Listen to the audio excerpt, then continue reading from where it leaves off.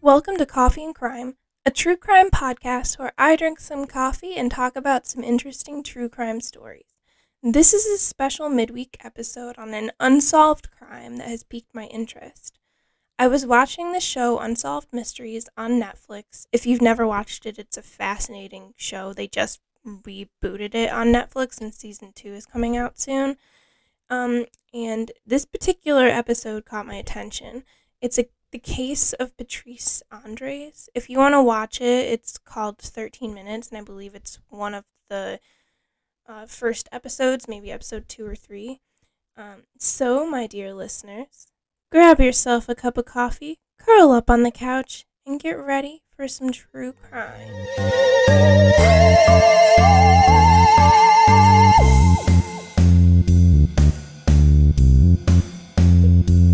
Patrice Endres was a loving mother to her son Delvis Wade, nicknamed Pistol Black. She had him in a previous relationship. They lived in Cumming, Georgia. She was a dedicated mother, always going to Pistol's meetings and games. Patrice also had a passion. She loved to cut people's hair and make them look beautiful.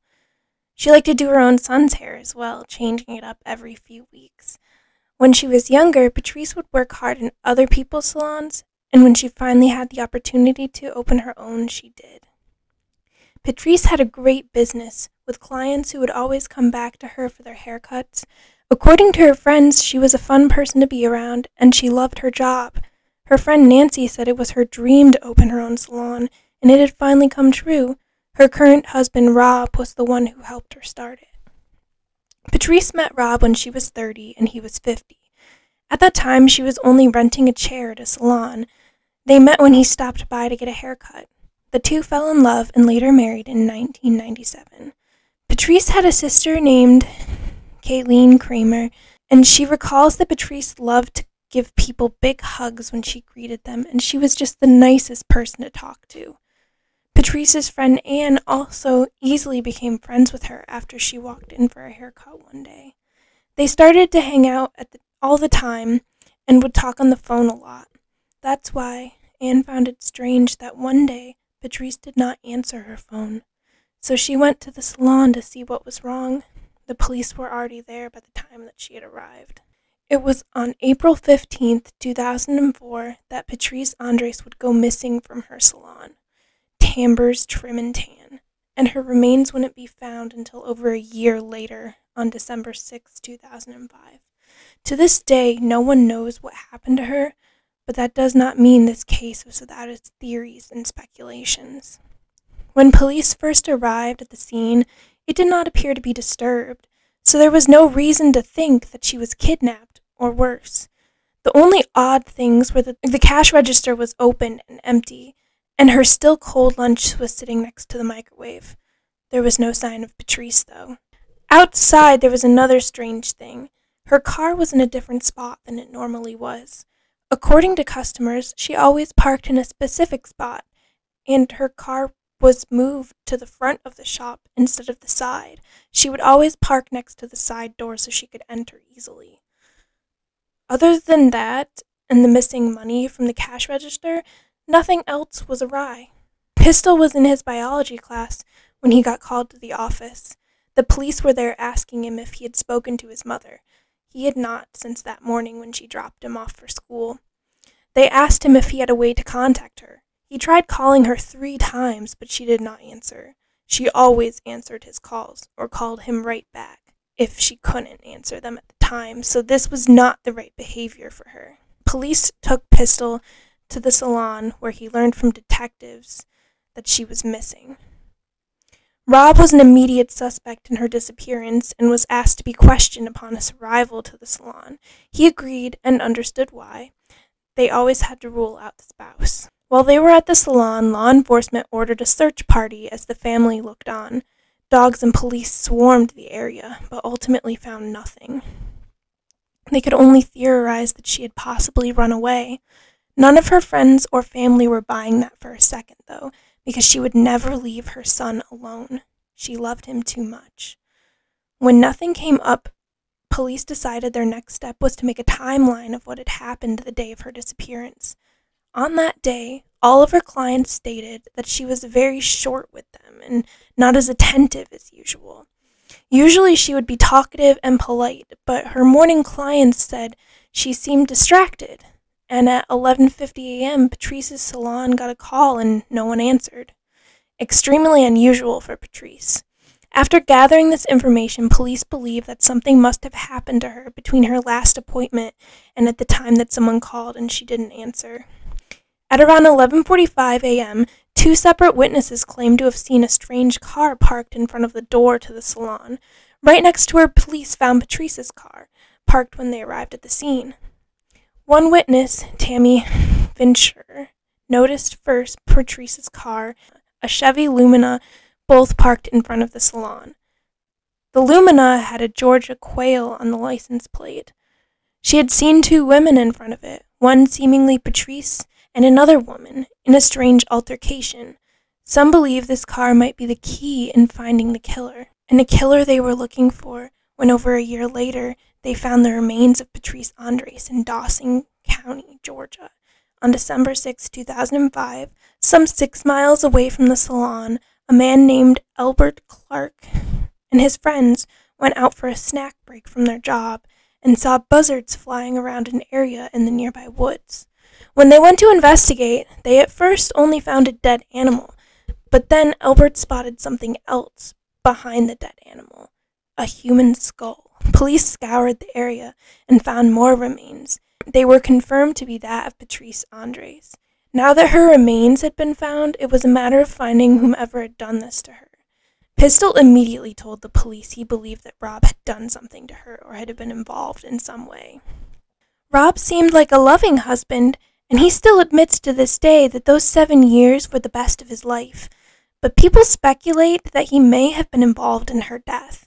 This is heavily speculated because at first Rob seemed like an attentive husband who cared for Patrice and Pistol, but he would soon change his tune about a year after marrying Patrice. Pistol claims that Rob was very rude to him and would always make snide comments about him, saying that Pistol wasn't good enough.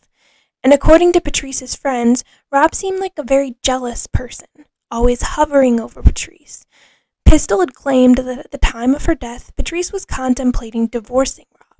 Maybe that had set him off. After Patrice went missing, within 24 hours of her disappearance, Rob changed all the locks on the doors and wouldn't let Pistol back in the house to collect his belongings. This is very strange.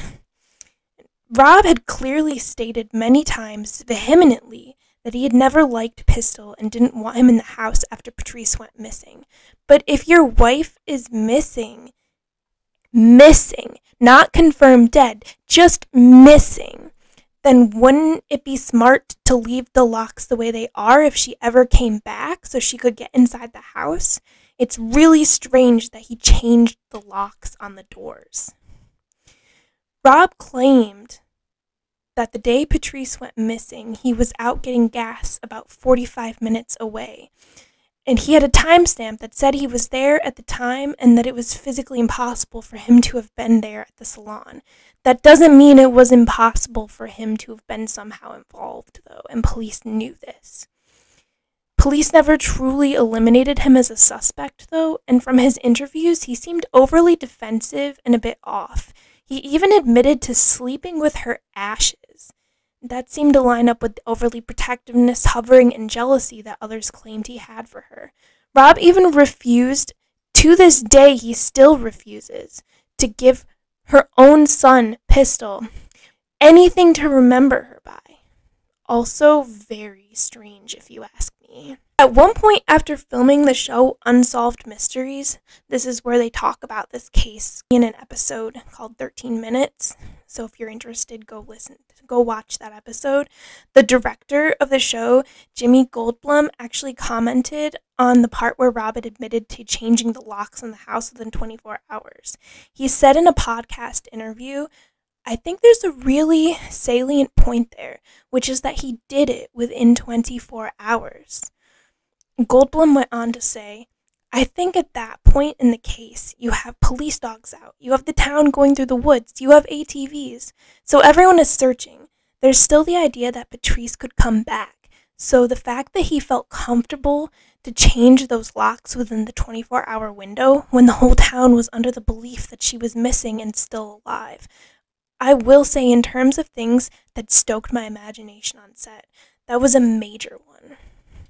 And he's right. It's very strange that you claim to love your wife, you would want her back in your life if she was still alive, and she'd barely even been missing for a day, and you're already changing the locks in your house and refusing her son entry to it. It's really, really strange behavior. It's as if he already knew that she was dead. There were actually a lot of people who are now interested in this case, again, because of the Unsolved Mysteries episode. And a lot of people think Rob may have done it, or at least had been involved in her murder. And when I watched the interview portion for him, I rewatched it a few times, and I also had a strange feeling about him.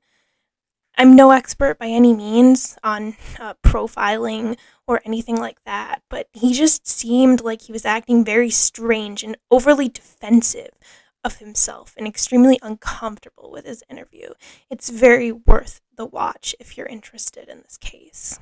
Now, there were, however, possible suspects besides Rob. A serial killer named Jeremy Bryan Jones actually confessed to the crime, but his confession was later recanted when they searched for her body where he had supposedly dumped it, and it wasn't anywhere near there. And he had only been telling them facts about the crime that were previously mentioned on the news or in news articles, so he could have made it all up, so they ruled him out as a suspect. Another serial killer named Gary Michael Hilton was also a suspect. He had kidnapped and murdered another woman previously, and her belongings were found in Cumming, Georgia, so there's a connection between his previous victim and the possibility of Patrice being a victim of his as well. He had also told authorities that hair salons were amongst his favorite places to go. He liked to go there during lunchtime as well, which is about around the time where Patrice had been taken. He'd never been charged in Patrice's case, but he still remains a viable suspect for them to consider. It's been over a decade since Patrice has been murdered. A wonderful and nice woman with many friends and a loving son. A life taken too soon. What do you think happened to Patrice? Tell me your thoughts. Have you, too, been sleuthing into this case? As always, I will leave all my sources in the description of this video if you're interested in knowing more about the case. Thank you for joining me on this special episode of Coffee and Crime. Until next time.